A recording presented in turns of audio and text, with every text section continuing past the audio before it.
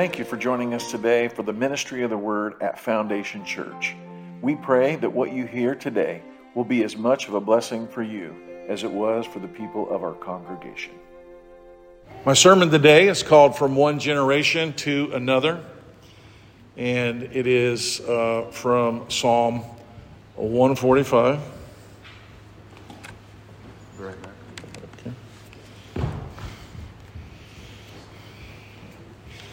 I don't know if you guys ever saw the cartoon Fat Albert. You guys ever see that cartoon?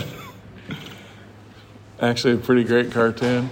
But there was a guy on Fat Albert who, when you didn't have it, he could reach somewhere and he could get it out, whatever it is. So I think Billy may be that guy. He may have one of everything we need somewhere in his audio collection. We set up his audio stuff over in the building over there this week, and he's got a lot of stuff. So we'll see what happens here. Never fear. You know, one thing about knowing the Word of God and being the one who, writes your sermons, if all the power goes out and I have a Bible, which we do, we're still good, okay? And might even like it even better. Who knows? But my sermon today is called From One Generation to Another. I have a little image here up on the screen. This is actually a sketch or a drawn by a rabbi of what they do with young men, young boys on their bar mitzvah when they're 13 years old, as they are tying this ribbon to their arm. It's a part of their tradition, but the Jews are very, very good in the traditions that they have to pass on from one generation to another. They have been passing on their traditions for thousands of years, and they've been doing it quite well. It's amazing that with no temple, no sacrifice, none of that, they're still Jews everywhere, all over the world. And they are able to pass along their traditions and their faith. I'm not saying the Jews are our model. I picked that because I like the symbol of it all. The symbol of the Jewish people when they teach their children to read. The concept is child learns to read because he will learn to read God's word. I love how when they introduce the letters to them, this letter, and they bring this letter. It's not just, A is for apple. It's, A, and they bring something from God's word, and they teach them the scriptures in a way that I really think we could learn from and benefit from. So I'm going to read verses 3 through 6, and then I'll begin. And I do have this. I apologize that I'm having to hold this like this, but hey, it is what it is. Maybe it will work this way still. So we'll see. All right. Psalm 145, verses 3 through 6, beginning in verse 3. Great is the Lord and greatly to be praised, and his greatness is unsearchable. One generation shall praise thy works to another, and shall declare thy mighty acts.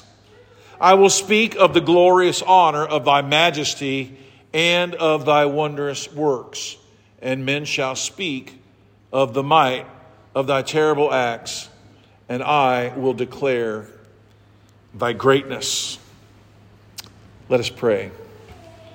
Heavenly Father, we love you. We thank you for loving us, for being kind to us, for trusting us with the great responsibility of preaching and teaching your word and passing it on to the next generation. I pray today as we go through Psalm 145 and we hear the words of the psalmist, Lord, that we would be encouraged and strengthened and instructed, and we might be able to apply these things to our lives. Amen? Amen.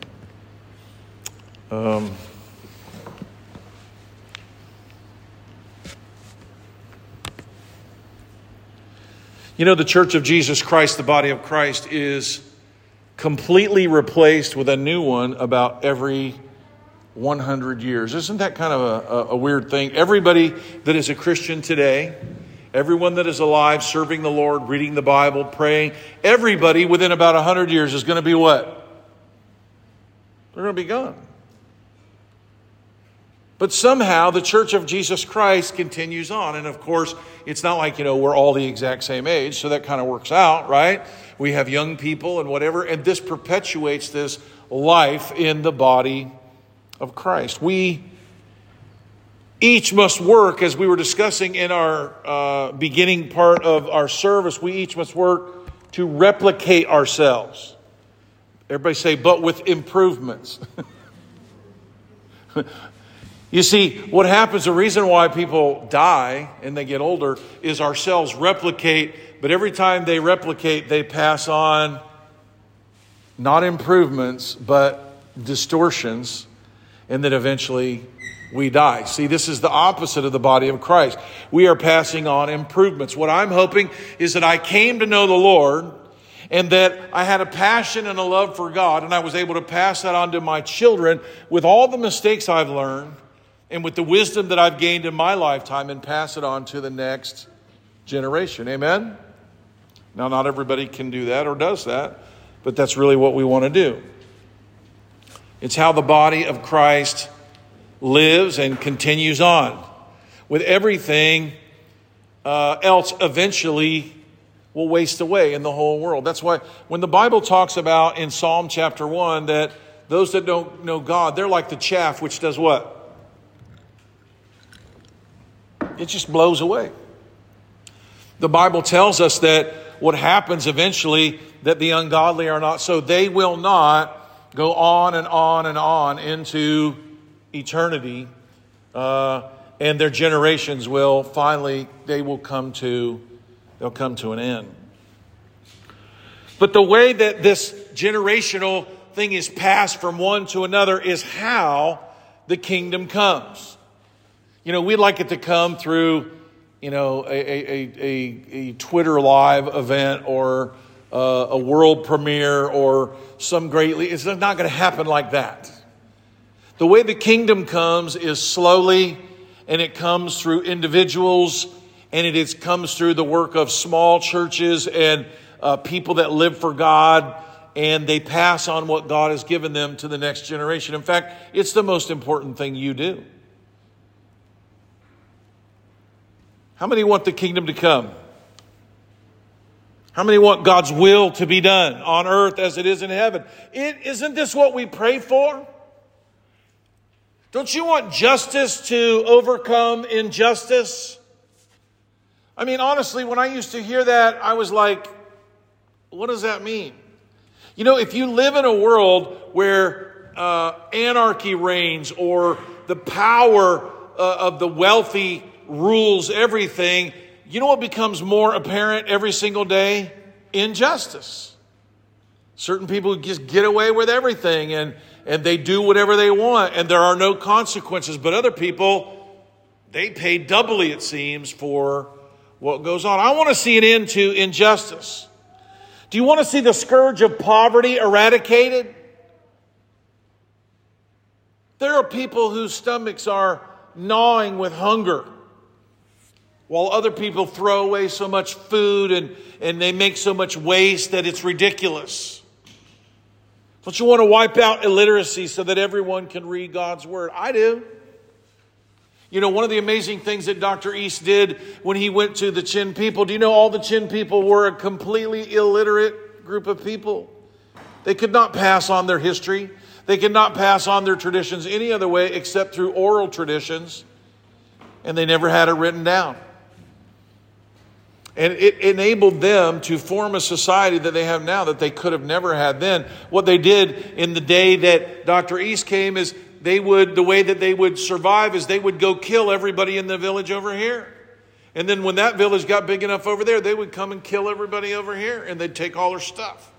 This is not how we want to perpetuate a culture. Amen?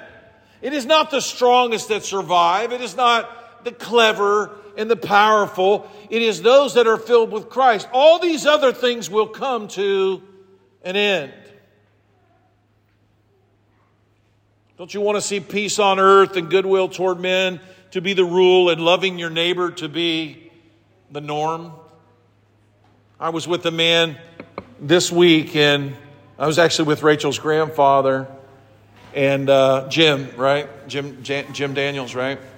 And I was sitting with him and talking to him, and there was something that happened in that little exchange that reminded me of how ugly the world can be. And he told me that he bought these books, okay? And he gave me one of these books, and it's like an answer book, if you want to know, in the Bible where you find this or where you want to find that. And he gave me one. And as he was telling me about how he got the books, he actually cried. And I was looking at him, and he said, the man sent the books to me, and he trusted me to send him the money. And he started crying. And you might go, what's that crying about? Let me tell you what that crying's about. Anybody, sending the thing to you before they pay for it on eBay? No. If you're selling something, you're like, yeah, when I get the money, then you can get your thing. Why? Because you just don't know. It's hard to trust people, and we live in a world that is filled with people taking advantage of other people, of lying to people, of not trusting the people. And don't you want to see that come to an end, that when I see you or talk to you, or when someone, you believe they're going to do what they say? Now, you may have heard it said that the person you are, the human body, kind of pinch yourself a little bit, poke yourself a little bit, maybe pull a little hair, this body right here. Do you know the body that you have? You've heard it said that every 7 years you get a whole new body. Did you know that? Now, the truth is that's not exactly true, but it is kind of, sort of, mostly true. It's not every 7 years there's a whole new you. But a lot of you is new. In fact, all of your bones, every cell in all of your bones is replaced every 10 years. But your skin, Stephen, all the skin on your whole body is replaced like in 3 months. Isn't that crazy? All of the cells that make up your intestines and your stomach and all of that, it's replaced every 3 months. You get a whole new digestive system, one cell at a time, every 3 months. Isn't that crazy? Your liver cells replace themselves every 3 years. So every 3 years you get a new liver. I don't know how exactly this all works, but apparently the science is true.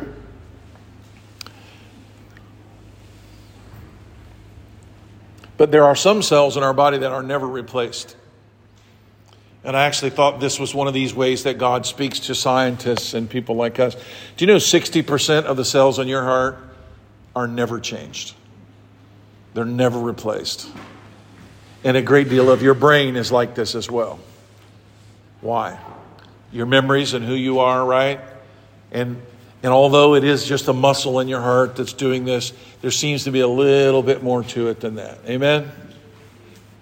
Right? How about our newlyweds in the back? I think there's a little bit more than chemical reactions and the contractions of heart cells, a little bit more than that. You're like, I love him so much. She's my beauty love, right? You know what I'm talking about, right? Right? Don't turn around, guys. They're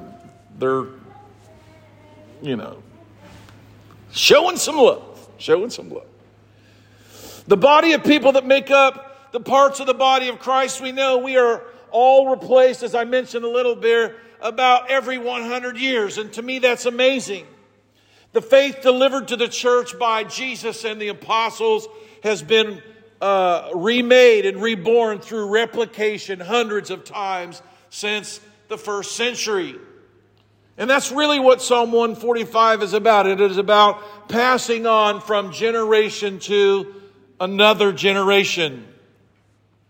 You are part of yet another making and remaking of the church. You are replicating yourself. I don't know if you know how this works, but the way that cells replace the other ones is the information in that cell. That cell, before it dies, you know what it does? It divides and it replaces itself with a new itself, and the old one goes on and is gone. That's really what's going to happen here. One day I'll be gone and there'll be somebody else doing what I'm doing.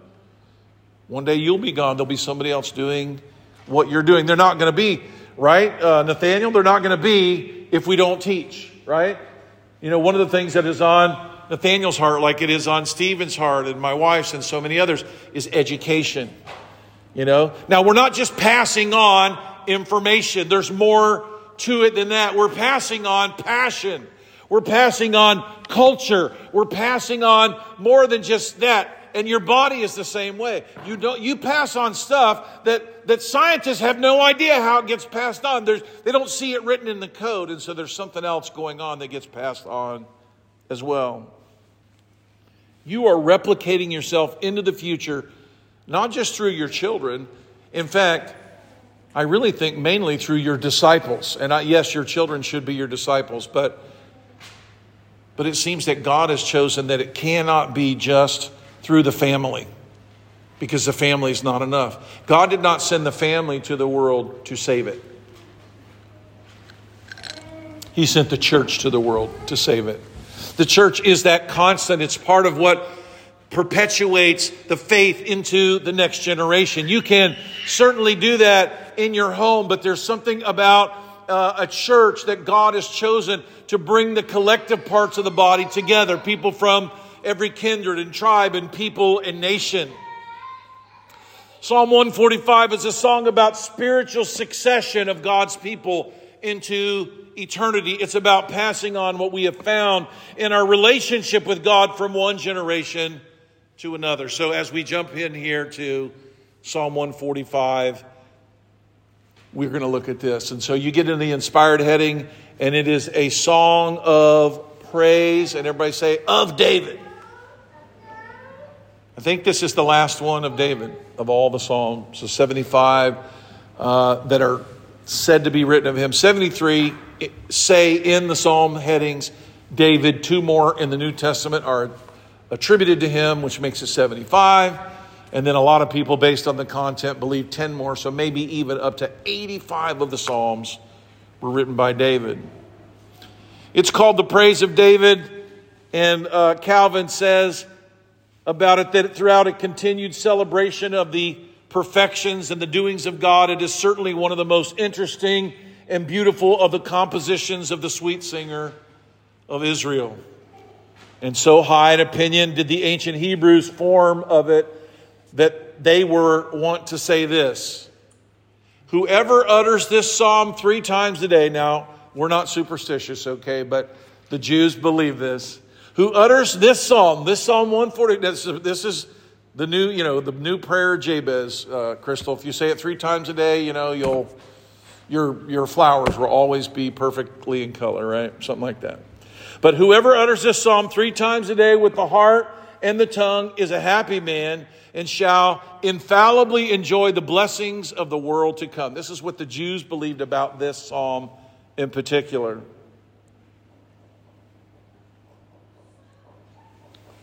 This is also what we call an alphabetical psalm, which, as I mentioned before, like Psalm 119, it starts off, the first stanza starts off with the letter A, and then, it goes through all these stanzas, and then it's B, C, D, or Aleph, Beth, Gamil, Daleth, the Hebrew letters, the 22 letters in the Hebrew alphabet.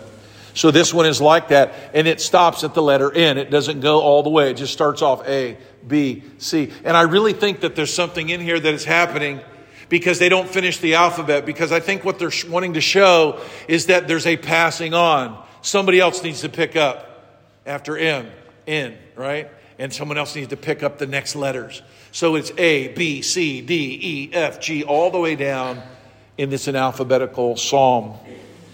He begins in verse 1 with these words: I will extol thee, my God, O King, and I will bless thy name forever and ever. This exaltation or lifting up, putting God higher than everything else in this world and in our lives, is a wonderful thing. We lift up the name of God. We should put Him first. We're not to put our children first, our wife first, our country first. We're to put God first. And what that does is that gives a stability and a bedrock for the building of your family. When we did premarital counseling, the Russells will remember, it's like, hey, when your wife knows that your life is not built on what she wants, but it's built on something stronger than that, it's built on the Word of God, it really gives a sense of security in your home. Right? When it's not dependent on how good you look or how wise you are or how spiritual you are. No, my life is going to be built on loving God, obeying His Word, and putting Him first before all other things. But now don't miss the next thing He said, I will extol Thee, my God and my King. And those of you might hear that and think it's just, He could have just said, I will extol Thee, oh my God, my God. He could just say, my God again. But that's not what the word is here. The word king means to be the ruler. And so, people have this idea, they will say, God is the most important thing in my life, and I love God, and I believe in God. But if the Lord is not your king, and your king means your ruler. When a king is mentioned, if someone said, I met a king, what would be your next question?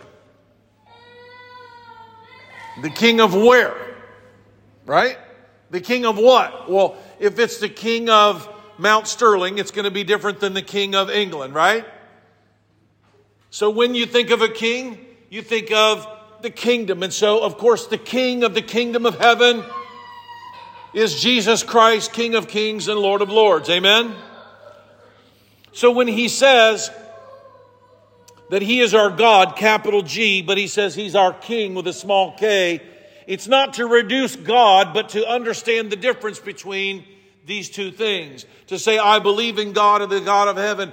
Well, the God of heaven is also a king of the earth, and He's your king, and He's mine, and He's the king of a kingdom. It puts our life in purpose and in perspective. To be God, the creator, the great power of the universe, and far beyond me in time and even outside of it, the God of innumerable dimensions and unseeable and unknowable complexity and nuance. Yeah, that's one thing, that's God.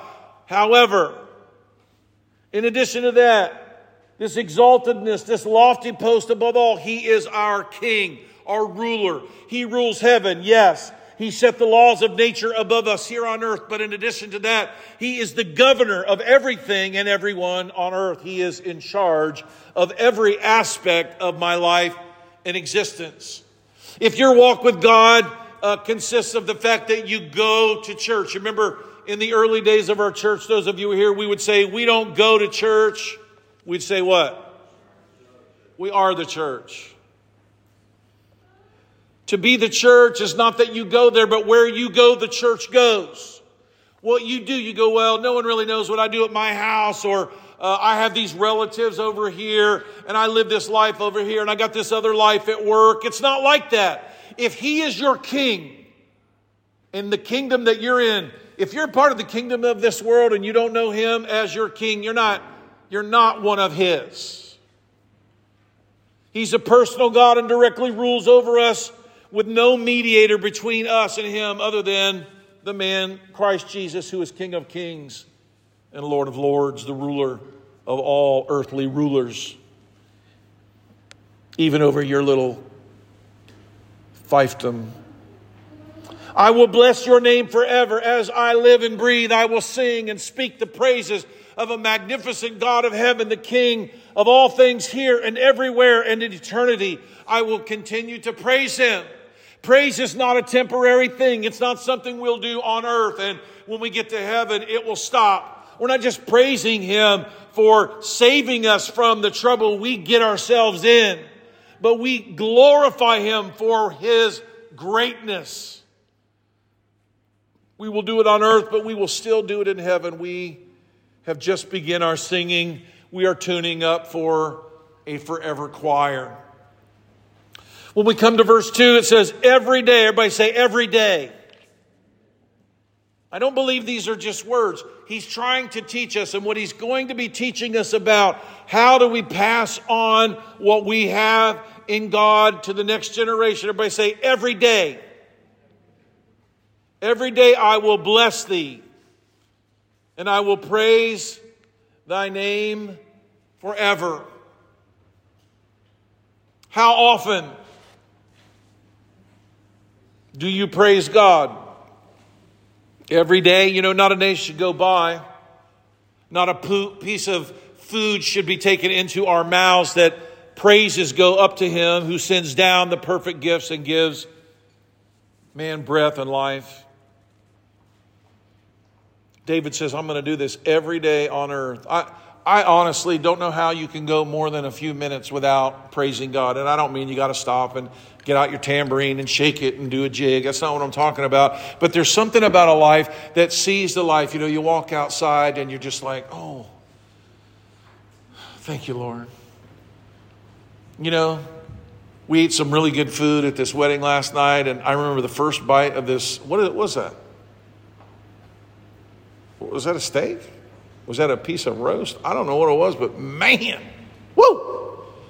And the first thing I said was, thank you, Lord. You go, well, I prayed for my food. That's not what I'm talking about. You know, yeah, we pray for our food. Oh, Lord, we thank you, you know. That's like, think about it this way. You know, I'd like some food. You know, that's a request. But when you make food, you ever cooked, honey?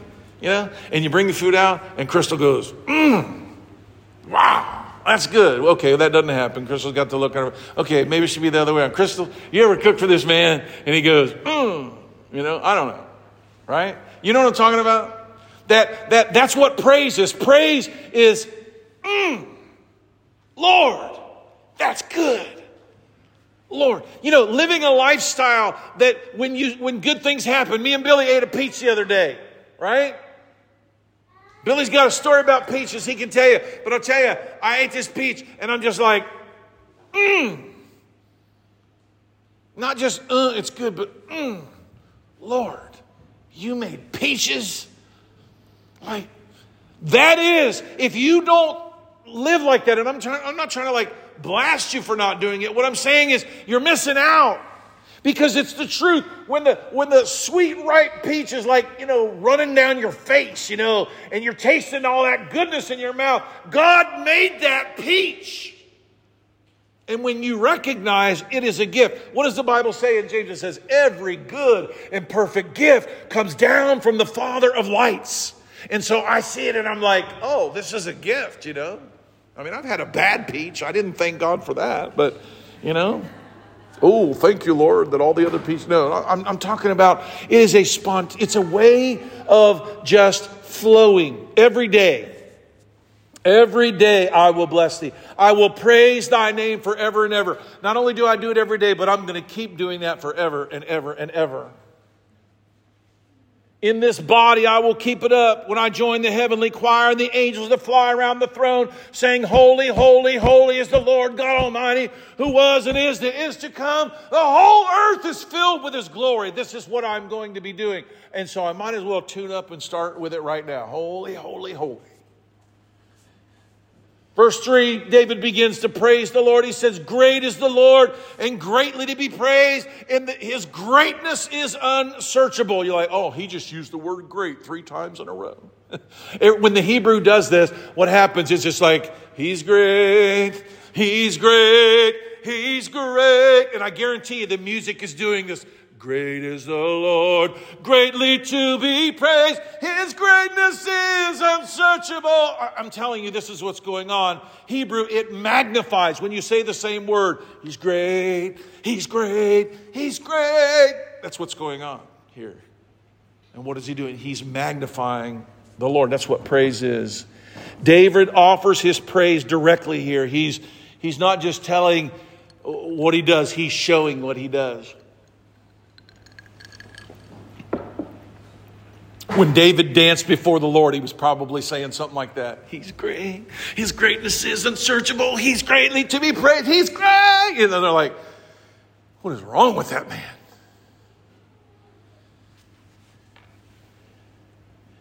Honey, you remember the song? Great are you, Lord, and worthy of glory.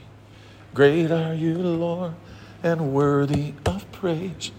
Great are you, Lord. I lift up my voice. I lift up my voice. Great are you, Lord. Do you guys know that song? Great are you, Lord. And that song goes, bum, bum, bum, you know. Are you great? That's what David is doing here. You're so great, there's not even a way to know how great. That's what he's saying. It's unsearchable. You're so great. I'm never going to be able to explore it all and know it all and see it all and understand it. It's unsearchable, Lord. There's no end of your greatness. It cannot be completely searched and understood. Your magnificence is unsearchable. You know, this is what praise is. You might go, well, that's not very complicating. Praise isn't complicating. Praise is not doing nothing. Praise is offering God. He gets to verse 4 and he's explaining what his goal here is. He says, one generation shall praise thy works to another and shall declare thy mighty acts. So here's how a verse where we see the generational succession. It's how we replicate ourselves and pass on what has happened in us and to us to our next generation. We tell our stories and we share our experiences.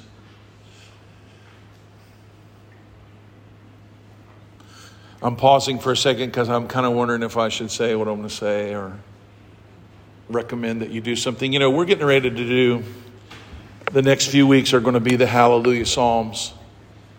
And I remember, you know, I know you guys aren't public school kids, but in public school, there is a class called music class. Honey, do you remember music class? And in music class, they introduce you to instruments. Now, everybody can't play the saxophone, Ash. And in music class and in middle school or elementary, they're not trying to get you to play the saxophone or the trumpet or whatever. I remember being introduced, Sally, maybe you remember this, when they bring out the instruments, you know, and they bring out these two sticks. And the sticks, you go zoop, zoop, zoop. You can like make noise with them. And they bring out this little deal. It's got two little cymbals on it. You know, anybody ever have this experience in school? I did. And they got the one that you go like this, and it kind of goes, you know, like it like claps, you know, like, you know. And then they get a little tambourine, and then there's like a little cowbell. You know, like ping, ping, ping. You know. And you go, Mark, what are you talking about? Well, not everybody can sing. I love to sing, but not everybody can sing. Everybody can clap though, right? Right? We can all clap. Well, those of us with two hands, right? Can clap. Some of you can't keep rhythm. It's okay. Billy's a little suspect. Maybe everybody shouldn't clap. You know, we got to keep on the beat, right? But one of the things I was going to send out a note, since you're here, I'll just go ahead and do it to you. I think it would be fun if everybody in here, every single person, men, women, and children, not every Sunday, not whatever, but in these next few weeks, I think it would be awesome if everybody had a chicka, chicka, chicka, or a jingle, jingle, jingle, or a zip, zip, zip, some kind of a thing, okay? Because where we're going is that praise is you're praising God with your whole body. You're praising Him with every sound. You're praising Him with everything. And so that's why when we get into these hallelujah psalms where we're going, He's like, praise Him on the cymbals. Praise Him on the high sounding cymbals. Praise Him on an instrument with this many strings and that many strings and this way and that way. Let everything. And what is He doing? He's trying to say every sound. Right? So He says, one generation shall praise thy work. So hey, if you guys all want to get instruments of every kind, we're not playing them every week or anything like that. But the next coming weeks, we may do a little fun stuff, okay? One generation shall praise thy works to another and shall declare thy mighty acts. You know, it's hard for kids to keep still. You know what? If they had a little they'd be having a little bit of fun.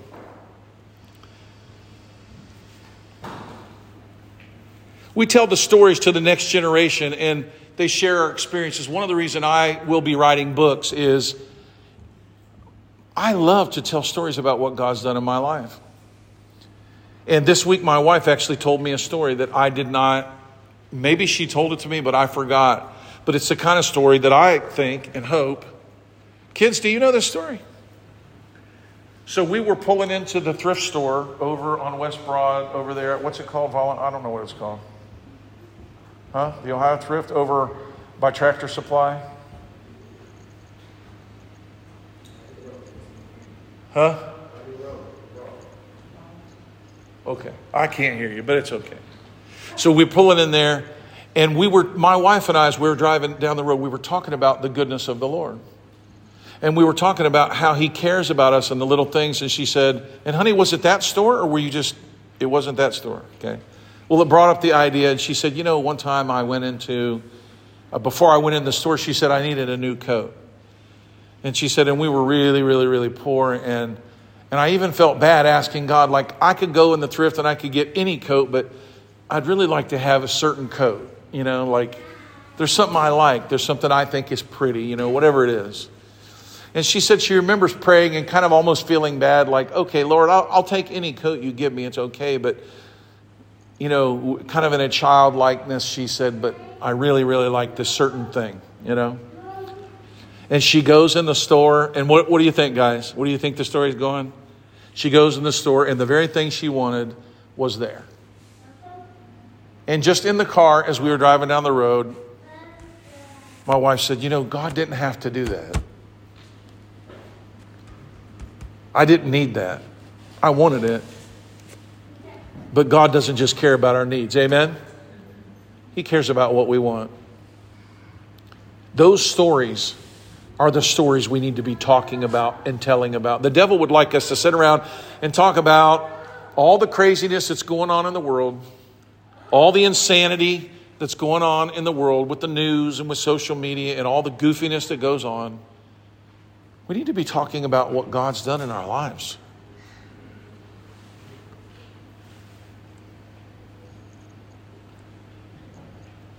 God didn't have to do that. These are the stories we need to keep telling of the goodness of God to us, his provision, his faithfulness.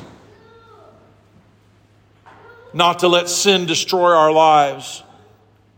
Some of you have quite a story of you did wrong, but God forgave you and loved you and he gave you another chance. Your life was almost destroyed. As we tell our stories to our children and those that we attend church with and anyone else who will listen,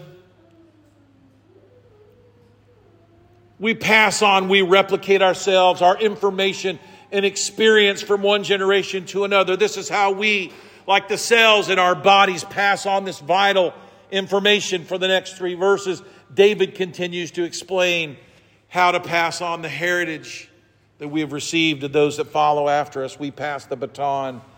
As we finish our stretch, we reach forward, handing them what we have in our hands and hearts. I remember some of you, you came to Christ and for a long time you didn't really want to talk about the life that you lived before. You wanted to get rid of old pictures and you wanted to forget that life. I would say, save them.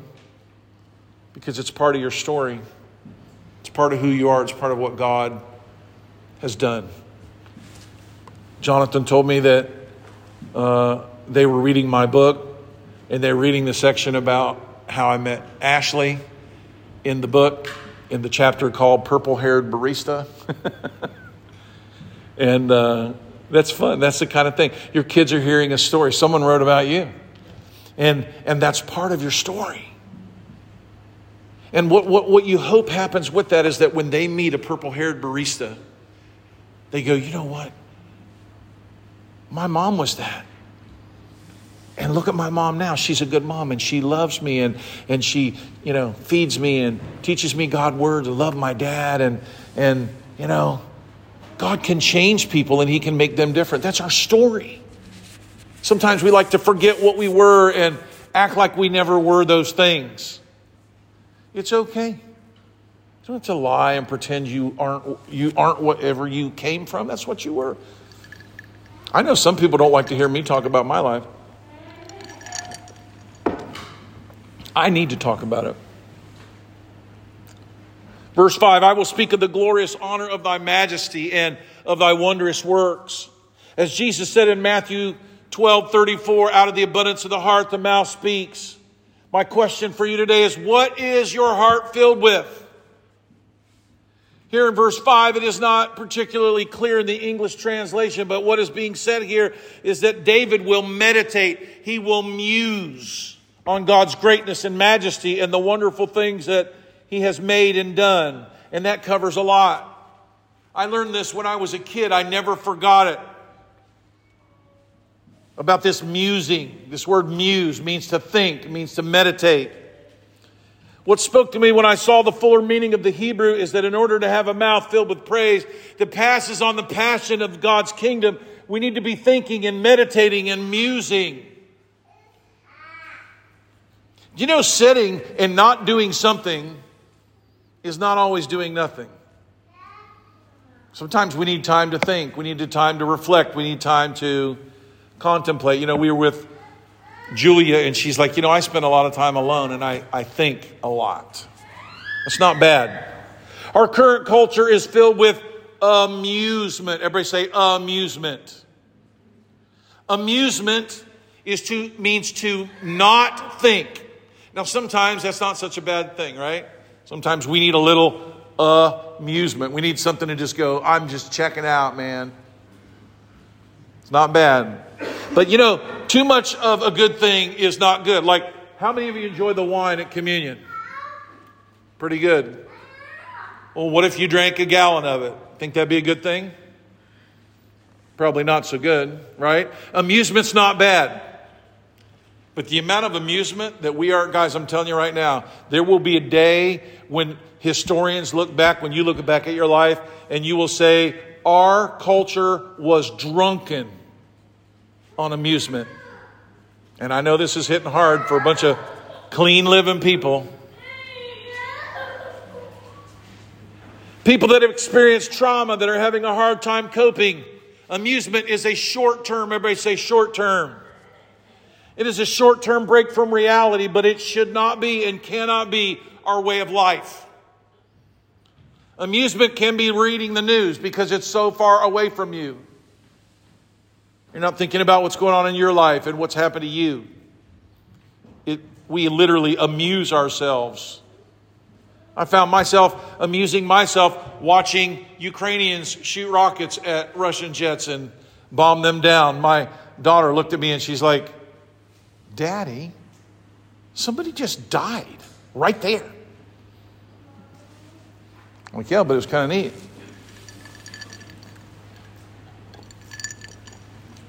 Not the things that amuse me may not amuse you, but our problem isn't that we amuse and entertain ourselves. Sometimes it's that we are addicted to it in a very harmful way. I would challenge you to keep track of the time you spend playing games, mindlessly searching, swiping, liking, watching reels, TikTok. None of us really want to do that because we'd rather not think about it. If you really want to find out what your problem is, go ahead and check out your history of the movies you've watched on Prime Video or Netflix or whatever. They'll show you how many and you'll go, I need help. That's what you come to. I wrote here, we'd rather not think about it. And then I put, ha ha. Right? Amusement means not to think, right? We'd rather not think about how much we do that. We're too busy being amused and looking for the next amusement to want to think about how much we are deeply addicted to our own amusement and entertainment. We not only drift away from meaningful interaction with our family and friends, we certainly spend very little time musing, thinking, and meditating on the wondrous works of God. You're not going to pass on to the next generation if you're not thinking about it, if you're not contemplating it, if you don't take moments to have silence. We've lost this. Now in the car, there's no silence, and you wait for that person who doesn't talk a lot to say something. No, it doesn't happen. Everybody just does this.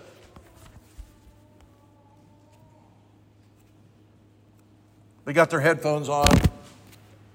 Guys, we're harming ourselves in ways we don't know. I'm not saying headphones are a sin. I'm not saying audiobooks are a sin. But your kids need more than audiobooks. Yeah, they keep them from fighting and they keep them entertained. But I'm telling you, we're overdoing this. I'm overdoing this. I'm not trying to guilt trip anyone. Well, yeah, I actually am. How about that? But I'm trying to make us think about what we're doing with the time God has given us. Thinking and meditating doesn't mean writing reports, working like a dog. It means stopping and purposely thinking about God in his many faceted glories. What does Psalm 1 say? It says, right? You guys know Psalm 1? Blessed is the man, right, that walks not in the counsel of the ungodly, or stands in the way of sinners, or sits in the seat of the scornful, but his delight is in and in his law does he. Really? We're meditating day and night? No, we're not. Jack Ryan. Oh, it's bad. Let's vid-angel it so we can watch 500 episodes of Jack Ryan and the next movie came out and yeah, in 1 week we can we can watch it for $3.99 on Prime Video, but we can watch it right now for $20. It would be worth $20. We'd go to the movie theater and we'd spend that much, and there's 10 of us in the room, and that's only $2 a piece. Wow, it's great. It's fantastic. You enjoy? It was so awesome. Sorry. Reading a biography, listening to one, hearing stories of God's faithfulness, talk about the stories of the Bible. Doing this fills our hearts and our mouths with what we need to pass it on from one generation to the next. Men shall speak of the might of thy terrible acts and will declare thy greatness. As we listen to others talking about these things, we take them into our hearts. Sometimes we need to learn to listen. Our conversation with others, we sit, and I love to hear people tell their stories. I love to hear what God's doing in their lives. When we hear them speak of God's greatness, God uses speech, words of our mouth to bring faith into the lives of others. Who have you told lately about God's goodness to your family? When you retell the stories, it builds your own faith. People will ask me to tell them a story, and before it's over, I've enjoyed the story more than they have. And I'm like, that is right. God did that in my life. I never want to forget it. That's why I want to write it down. 200 years after I'm dead, someone may find my book in an estate sale or in the trash or whatever and read it and hear a story of God's faithfulness. Verse 7, they shall abundantly utter the memory of thy great goodness and shall sing of thy righteousness. Think about it, sing about it, hum about it, muse about it, meditate on it. The more we do this, the more around us will do it too. They will remember and they will cause us to remember. And our words will turn to music and we shall sing of the goodness of God. I was talking to a couple guys out here in the parking lot. A couple guys. One of them was Billy. And I said, do you remember when we first met? And he said, yeah. And I started telling him the story of when we first met. And then he added to the story. He goes, well, you remember you got my Bible and you were going to rip some pages out of my Bible. And I'm like, I never did that. And he goes, oh, yeah, you did. Because it was part of the Bible he didn't want to do. And I said, well, let's just rip that out. Well, you can do all the rest. You can't do these 2 pages. Let's rip them out. He's like, no. I don't remember that. In fact, I don't even know if that's true. He believes it, though. I don't know. But we tell these stories. He's like, no, that impacted me. That affected my life. You grab those pages and I'm thinking to myself, I don't want to just believe some of it. I'm going to believe it all. We begin singing. Singing is one of the very powerful ways to pass on what we are and what we believe. We sing the songs of many generations.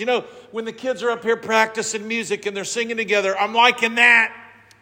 Yeah, kids, I like to go in my office and I like to play Call of Duty. That's fine. But there's nothing like singing and playing and worshiping the Lord to build relationship with each other and with the Lord. When we sing A Mighty Fortress is Our God, we remember Luther and all those who sacrificed to bring about the Great Reformation. When we ultimately we sing of the goodness of God with them.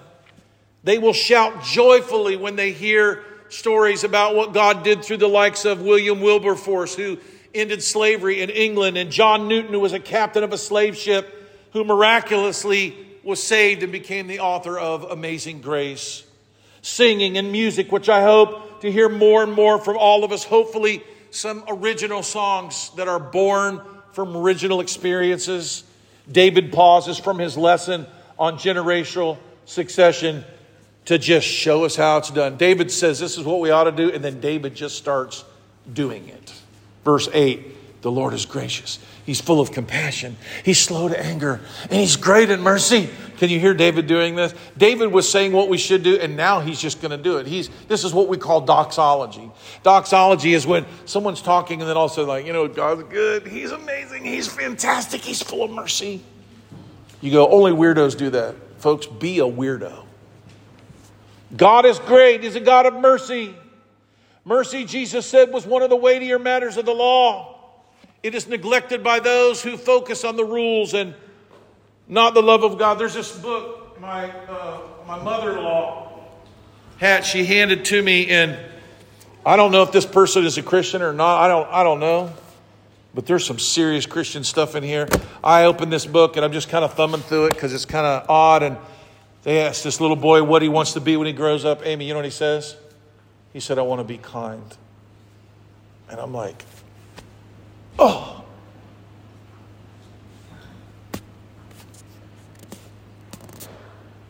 There's something to think about. There's something to think about other than the news. Facebook, Instagram, and all of these things are calling us from our phones. I hate it that they decide what we're going to think about. I do it. I'm as guilty as anybody. I want to talk to my wife about the thing I just read, about the thing that I was just thinking about. And you know what I find? I like it more, Ash, when I'm working on my sermon and I come back and I talk to her about what I found in God's Word. We have better conversations than, did you know that a guy in Japan turned himself into a collie? That really happened this week. I don't know if you know this. It's like insane. And then we all start going, hoo-hoo, and we start talking about it. And you're like, what does this add to my life? We need less of social media and entertainment and endless varieties if we're going to pass on what God has given us to another generation. We can't be swept away in the time of the spirit of the age that has taken most of us nearly captive. We need to take it captive and cause it to pass on what we have to another generation. The Lord is good to all, he says in verse 9. His tender mercies are over all of his works. The Lord is good to everyone. David is praising the Lord. He's like, God's good to everybody. He's not just good to me, he's good to everybody. We don't deserve it. When the blooms of the dogwood bloom and the moon glows above us in the summer sky, oh, God has given it to us to enjoy. Verse 10, all thy works shall praise thee, O Lord, and thy saints shall bless thee. His works praise him. When we look at his works, you go, well, it's not doing anything sitting outside and looking at the moon. It is. All God's works praise him. Casting palm branches, casting their coats like those who threw their praise at Jesus. All thy works shall praise thee. Thy works are casting, they're throwing. All thy saints shall bless thee. The word bless means to kneel. There is a picture that creation sees God, sees Jesus Christ as the King, and they are throwing their palm branches, they're throwing their jackets, they're kneeling to their King. This is what creation is doing. Here we see the glorious picture of the King's entrance before a mighty host. King of glory comes and every knee bows, every tongue confesses his lordship over all of them and over all of the world. Jesus came to establish his kingdom, the church over which the gates of hell shall not prevail. When he was here, he taught us to pray, thy kingdom come, thy will be done on earth. Everybody say on earth, as it is in heaven. You see, passing on to the next generation is an earthly activity. Something we do to maintain the church in the next generation. We are praying every day for God to establish a worldwide kingdom and crush the kingdoms of this world. Verse 11, they shall speak of the glory of thy kingdom. They shall talk of thy power. The king and his kingdom is glorious, the glorious future of the earth. It is not destined to destruction. It is not irredeemable, as some may think. God so loved the world that he gave his only begotten Son. He loved the world, and he's going to save the world, and he is saving it. Jesus cannot fail, and he will not fail. He is not failing right now. It may appear to our human eyes that he is, but that is not what is happening. And the question today is, are you entitled? Are you enlisted, I should say, in his kingdom? Does he rule every aspect of your life, or are you just playing country club church? 12, to make known the sons of men his mighty acts, the glorious majesty of his kingdom. The sons of men are the race of men who follow the way of Cain, and yet they too will bow before him. They will laud his name as king of the earth, willingly or unwillingly.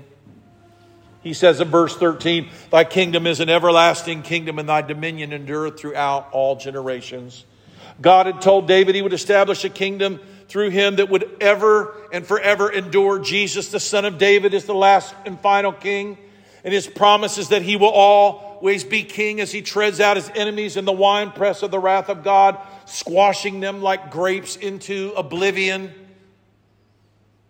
I know it sounds violent, and it is, but those who have hurt little ones, those who have enslaved as children, those who have abused and mistreated, those who would not show kindness or gentleness but were brutal and took advantage, they will be judged by God. Every crooked thing will be made straight, every high thing brought low, and every low thing brought up. He will mete out justice in a world with weaponized justice of the good and the innocent, and free reign for robbers and villains who live for themselves in the name of living for others. God is going to ground these people to powder and put them in a place of torment.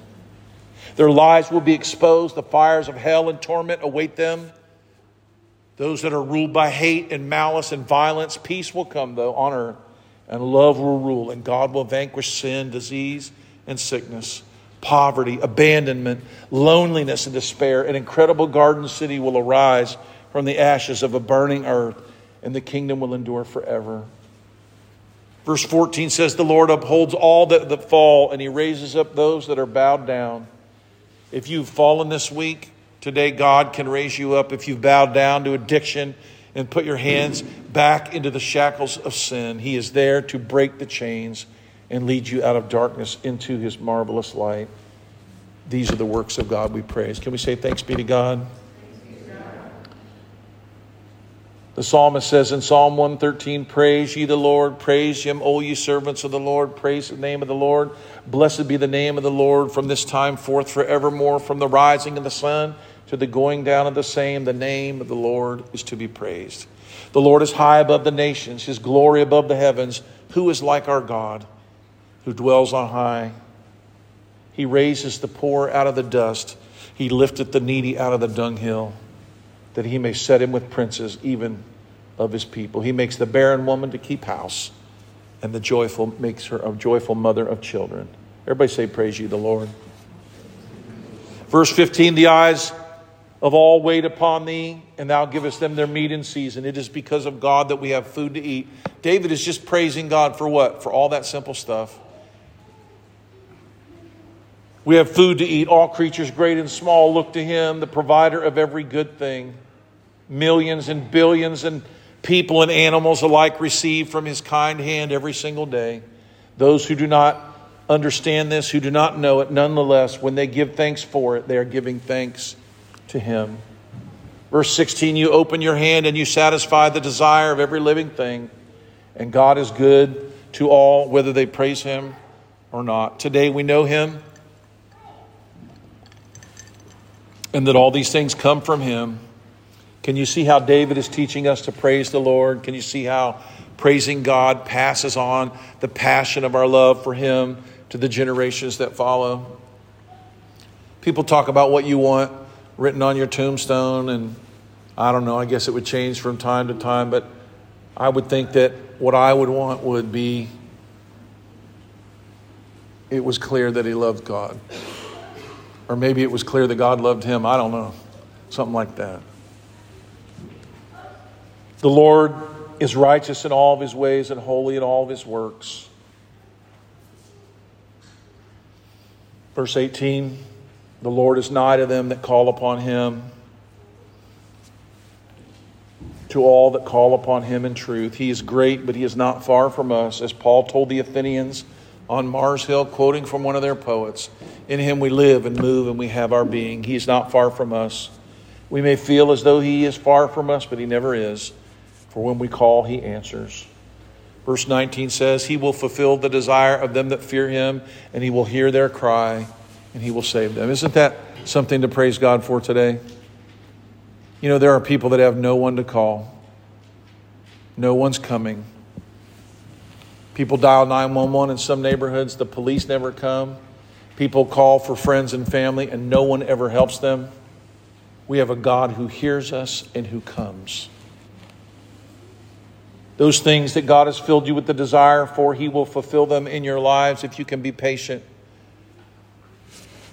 You know, I know some of you have desire. And you say, is it ever going to be fulfilled? Right here, it says it right here. He will fulfill the desire of them that fear him. Raise your hand if you fear God. I can promise you right now, if God has put in your heart a desire for whatever it might be, and it's a good and godly desire, God is going to fill that desire. He will. You should praise him for it before he does. You'll feel better about it when it comes, rather than saying, why don't I have it? Why don't I have it? What are you doing, God? God's loving you is what he's doing.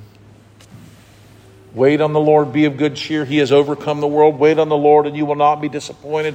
Wait on him and refuse to move into your own carnal mind, and be led by the Spirit, teaching your children to wait on God, to speak and to lead us. It's how we pass on what we have to the next generation. Like the Lord spoke to Philip and told him to join the Ethiopian eunuch, God still speaks to those who will listen. God has always done this from the time of Adam, and he has never stopped doing this. He is not leading us into creating new scriptures or preaching some new weird doctrines. We depend on his written word for all of that. But he leads his children. He leads them in conversations. He leads them in witnessing. Teach our children not to rush in before inquiring from God. Teach our children to walk in the Spirit. Paul taught the Galatians, if you walk in the Spirit, you will not fulfill the works of your flesh. Walking in the Spirit means listening and learning from God, as his people always have done. They used to use the Urim and the Thummim, and they used to use the golden ephod, and there were prophets and all that stuff. But the Bible tells us he has sent his Holy Spirit into our hearts. And he said, you don't even have to think about what you're going to say when you go before people, because God will fill your mouth. He will help you what to say. He will speak to you. The Bible says the great Comforter will come to us and teach us. Verse 20, the Lord preserves all them that love him, but all that are wicked he will destroy. You might say, I feel like I'm at the end and I'm not going to make it. God will preserve you. It's the wicked who will perish. God will preserve you. He will preserve your generation. He will allow you to pass on to the next generation. Verse 21, my mouth shall speak of the praise of the Lord, and let all flesh bless his holy name forever and ever. Everybody say, bless the name of the Lord.